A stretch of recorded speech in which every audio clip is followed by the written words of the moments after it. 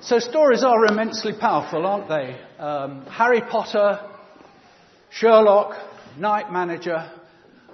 We only have to say the names and they're in our minds, aren't they? Rob and Helen Titchener, story, even in the Archers, put domestic abuse, domestic violence right back into the discussion of the situation in the life of the nation. Stories are powerful and they draw us in. And let's not forget such huge literary classics as Enid Blyton 5 on Brexit, Ireland joining a series called 5 Go Gluten Free, 5 Go on a Statutory Away Day, and 5 Give Up the Booze. Immensely powerful in stories. They attract our imaginations and draw us in. And family stories are particularly powerful, aren't they? Jean's father was involved in Dunkirk, but he never spoke about it. For years and years and years, he would refuse to talk about it. And it was only when our son Tim was doing a school project on Dunkirk that he asked his grandfather, what really happened, grandfather? And the stories began to tell. And they were immensely moving. And family stories particularly help us to know, don't we, where we stand in the course of things, where we fit in. Often there are bits of our family story that actually we don't want to talk about. There are bits of our family stories which we're uncomfortable with. But nonetheless, they're in our minds and we know where we fit in relationship to them. Today, it's wonderful that Ella's story, the story of her life, becomes part of our story, the story of our church. Her story and our story as a church come together today and will be there forever. Henry's story is part of our story today. Henry has come with his favourite dinosaur, a Nodosaurus. George. What? Isn't it George? George, sorry. George. Well, it was Henry was the name of the dinosaur, actually. But George has brought his dinosaur, Nodosaurus Henry, to church this morning. And I make no link between dinosaurs and the esteemed members of our congregation this morning, because we are the sort of church which welcomes dinosaurs and are part of our life this morning. Stories, you see, are immensely, immensely important. And the Gospels, aren't they, are the story of Jesus. They're his story above all. But as part of that story, Jesus tells stories. Because he knows that stories draw us in. He knows that stories are immensely powerful. The stories he told are actually often about nothing special, which is why they're so accessible to us. They're about vineyards and sheep and wise and foolish investments and good and bad managers and bad employees. And they open doors to us in our minds. But the real reason why they have such power is because it is Jesus himself that tells them. What does it mean that Jesus is telling this story? It's not just the story itself, it's that Jesus is telling it. Why does he do that? How does it engage with us? Today's reading, which we're about to hear, is one of the most familiar stories of Jesus. Well, what does it mean that Jesus tells this story this morning? The background bit to it is that Jesus is being heavily criticised by the religious leaders of his time. He's being heavily criticised for spending too much time with the wrong sort of people. Being heavily criticised for spending time with people that they disapproved of and thought would have no place in the kingdom of God. Jesus, why are you spending so much time there? And in response, Jesus tells this story. So as you hear it read just now this morning by Brenda, what does it mean that Jesus tells this story under that criticism? Let's try and hear it again. Very familiar, but let's try and hear it again as though Jesus himself is telling it to us this morning. Brenda, come and read to us if you would.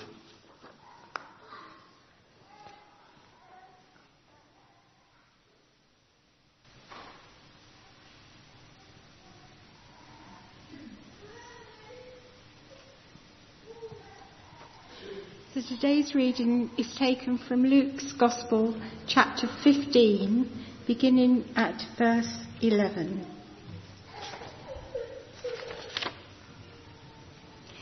Jesus continued, "There was a man who had 2 sons. The younger one said to his father, 'Father, give me my share of the estate.' So he divided his property between them. Not long after that, the younger son got together all he had, set off for a distant country, and there squandered his wealth in wild living. After he had spent everything, there was a severe famine in the whole country, and he began to be in need. So he went and hired himself out to a citizen of that country, who sent him to his fields to feed pigs. He longed to fill his stomach with the pods that the pigs were eating, but no one gave him anything. When he came to his senses, he said, 'How many of my father's hired servants have food to spare, and here I am starving to death. I will set out and go back to my father and say to him, Father, I have sinned against heaven and against you. I am no longer worthy to be called your son. Make me like one of your hired servants.' So he got up and went to his father. But while he was still a long way off, his father saw him and was filled with compassion for him. He ran to his son, threw his arms around him and kissed him. The son said to him, 'Father, I have sinned against heaven and against you.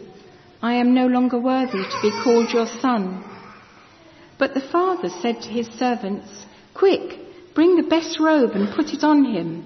Put a ring on his finger and sandals on his feet. Bring the fattened calf and kill it. Let's have a feast and celebrate. For this son of mine was dead and is alive again. He was lost and is found.' So they began to celebrate. Meanwhile, the older son was in the field. When he came near the house, he heard music and dancing.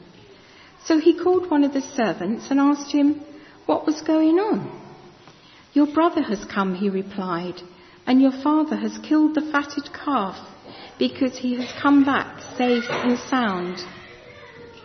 The older brother became angry and refused to go in.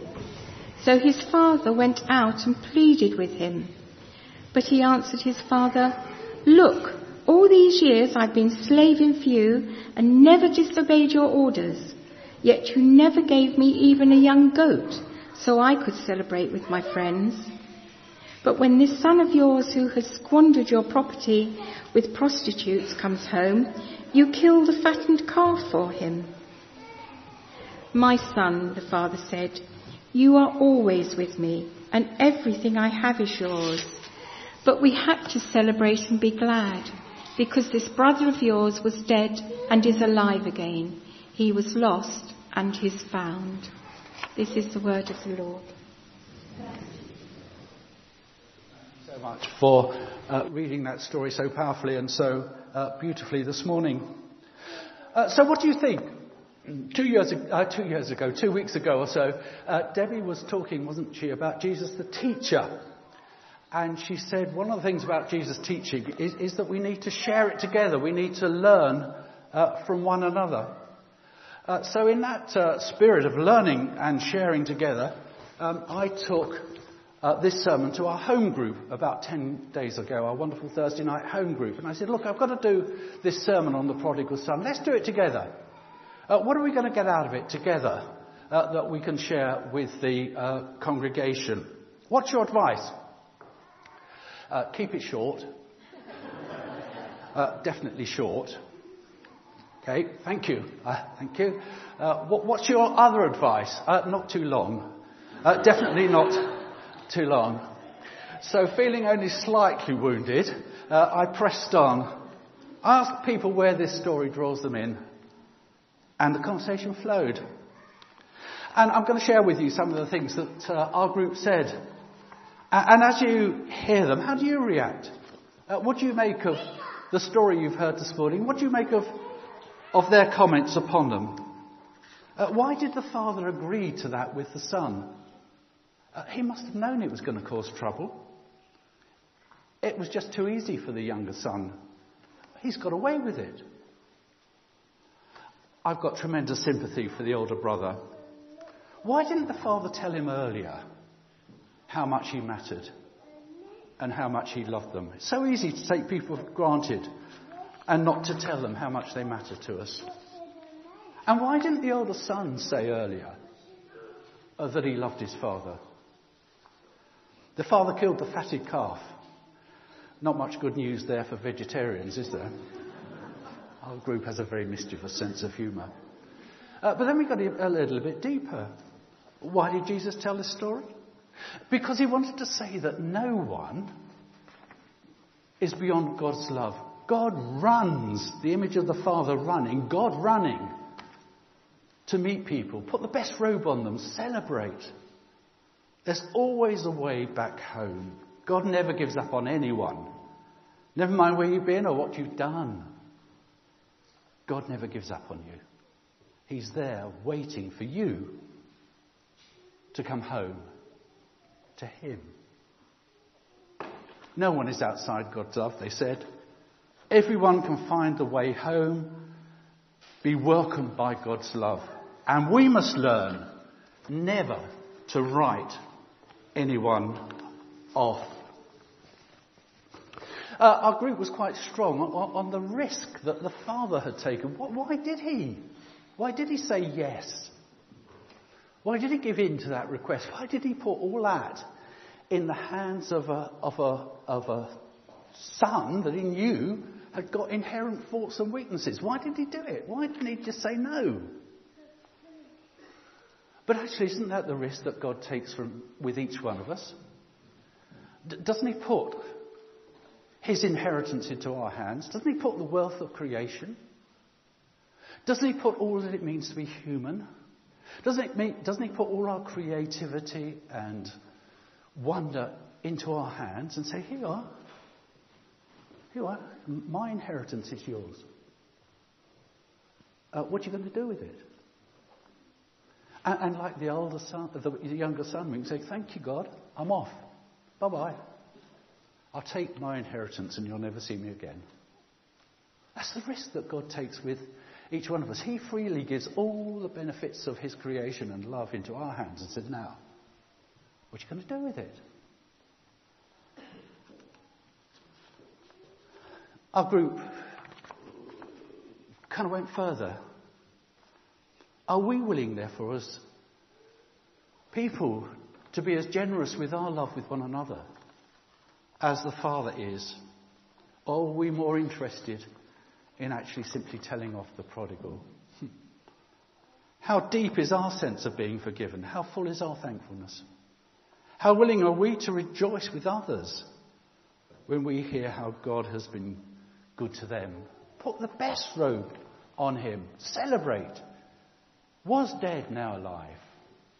How grudging are we? Or are we secretly resentful? Because maybe we don't think God has been that good to us. So easy to begrudge newcomers because they seem to get all the attention. And on that night in our group, we felt, I think, the unsettling love of God. As one of our groups said, the elder brother needs to learn to forgive too.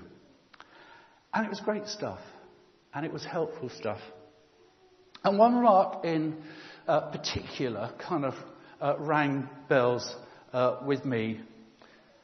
One member of our group said, do you know, I've always been a bit envious of people who've really gone to the depths, really hit a low point, really messed up their lives, and God has found them and brought them back. I've always been a bit envious of people like that. Because forgiveness always seems to mean so much more to people like that. And I guess in brackets, forgiveness always seems to be so much more important for them than maybe it is for me. And that kind of stuck with me. Because this story of the prodigal son is actually a life-changing story.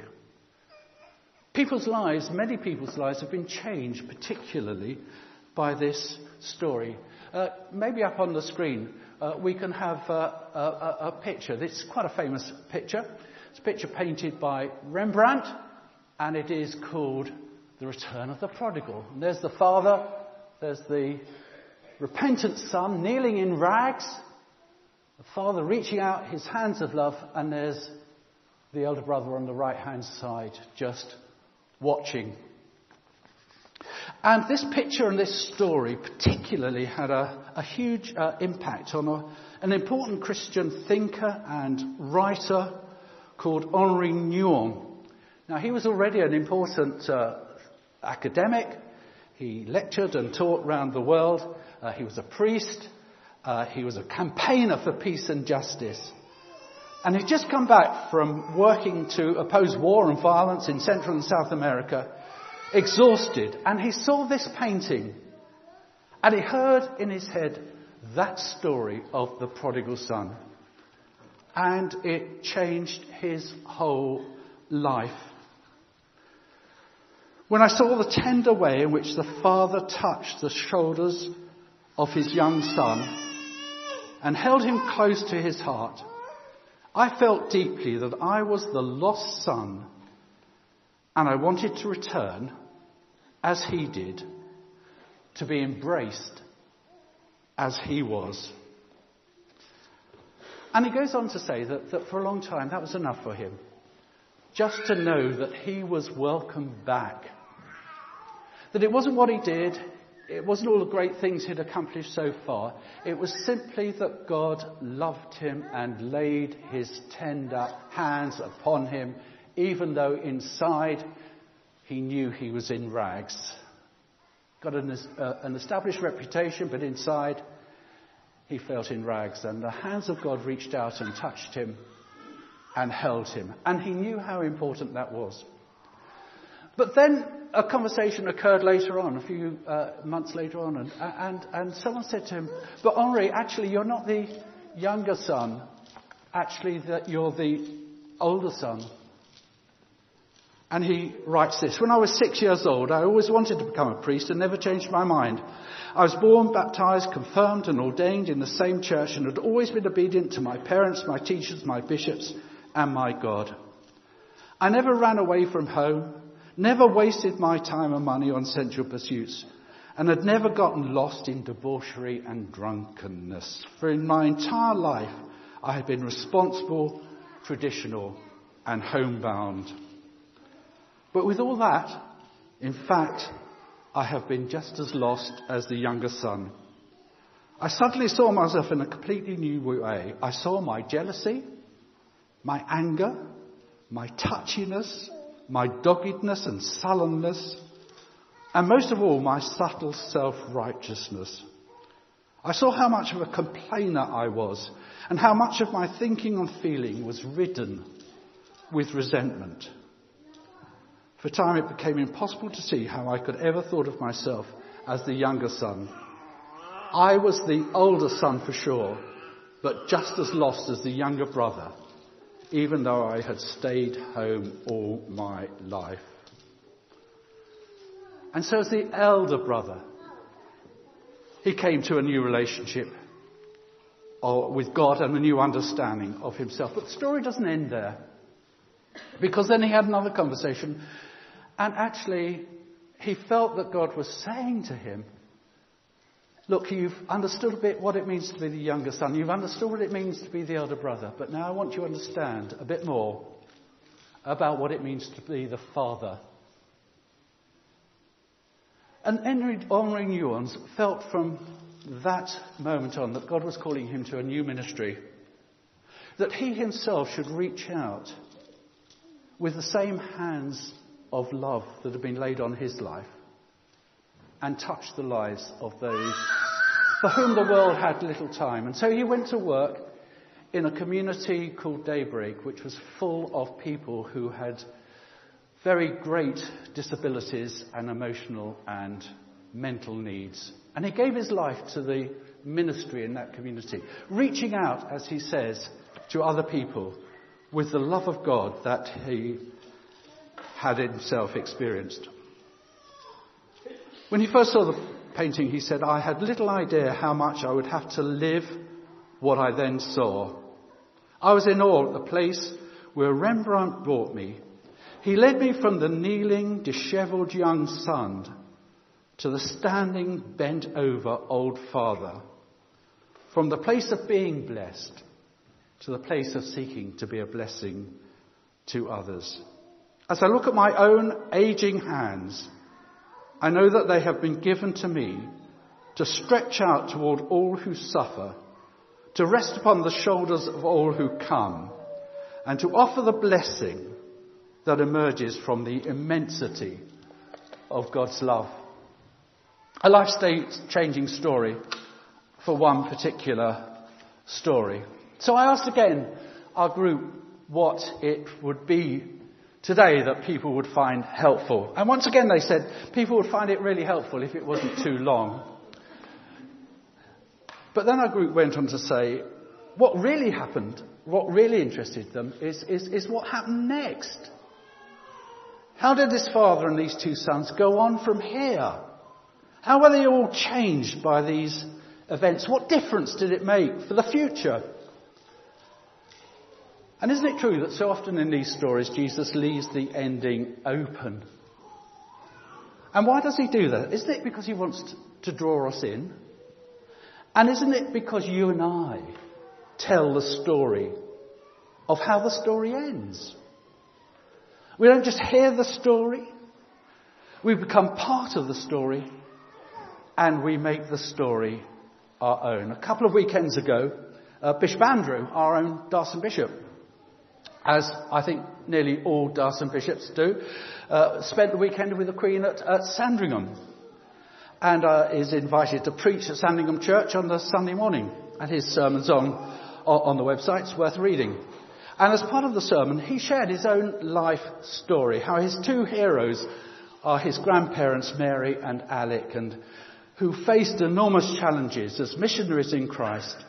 And they came back to heading up Mildmay Mission Hospital during the Blitz in the war. And Bishop Andrews said, "This is one of the prayers that I pray, inspired by them. Lord, help me to see what you're doing today and how I might join in. How might my story be part of God's story?" Last Sunday we heard about miracles. And here's the real miracle that you and I have both known, that God's love has come to us. Heaven and earth is one of the definitions that Debbie used about a miracle. Heaven touching earth. But heaven's touched earth in your life and my life. We're the miracle. And the miracle is that we can reach out and bring heaven to earth, touching other people's lives too. We don't just hear the story. We make the story. We become part of the story. So here's the thing. How can we be more the sort of church where both brothers feel equally loved and valued? How can we be more the sort of church where the prodigals of this world actually feel welcomed and feel the touch of God's love on their lives? How can we celebrate together God's equal love for us all? I love this story. It moves me and it excites me. I love the picture of God's love and God's kingdom that it sets out. And I don't just want to hear that story. I want to be part of it. I want to get inside it. I want to be part of all this great story that Jesus tells in this story this morning. And I want it to shape my life and make me that sort of person too. who is part of this story. It may only be the tiniest little bit of the story. But hey, do I want to be part of it? I asked the group, how should we end? And they said end fairly quickly. And they said, why don't you end with a party? Why don't you fill the church with balloons? Why don't you have a hog roast? But I failed because we haven't done that this morning. But you get the message. The default mode of the church is celebration. Where prodigals are welcomed home. Where the best robes are put on them. Where there is that party about it because they've come home. And are now back at home in the family. A kingdom to celebrate that goes from pigsty to party. And I love that as a description of our church. So Jesus tells the story. Jesus is the story. But you and I finish the story. And make real what happens next as the story goes on. Lord, help me to see what you're doing today and how I might join in. Amen.